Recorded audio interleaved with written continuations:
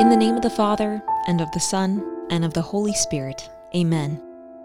Heavenly Father, you have given us a model of life in the Holy Family of Nazareth. Help us, O loving Father, to make our family another Nazareth where love, peace, and joy reign. May it be deeply contemplative, intensely Eucharistic, and vibrant with joy. Help us to stay together in joy and sorrow through family prayer. Teach us to see Jesus in the members of our family, especially in their distressing disguise.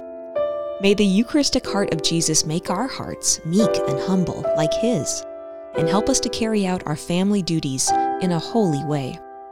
May we love one another as God loves each one of us more and more each day, and forgive each other's faults as you forgive our sins. Help us, O loving Father, to take whatever you give and to give whatever you take with a big smile. Help us, O Holy Father, to make our families one heart full of love in the heart of Jesus through Mary. Immaculate Heart of Mary, cause of our joy, pray for us. Saint Joseph, pray for us. Holy guardian angels, be always with us, guide us, and protect us. Amen.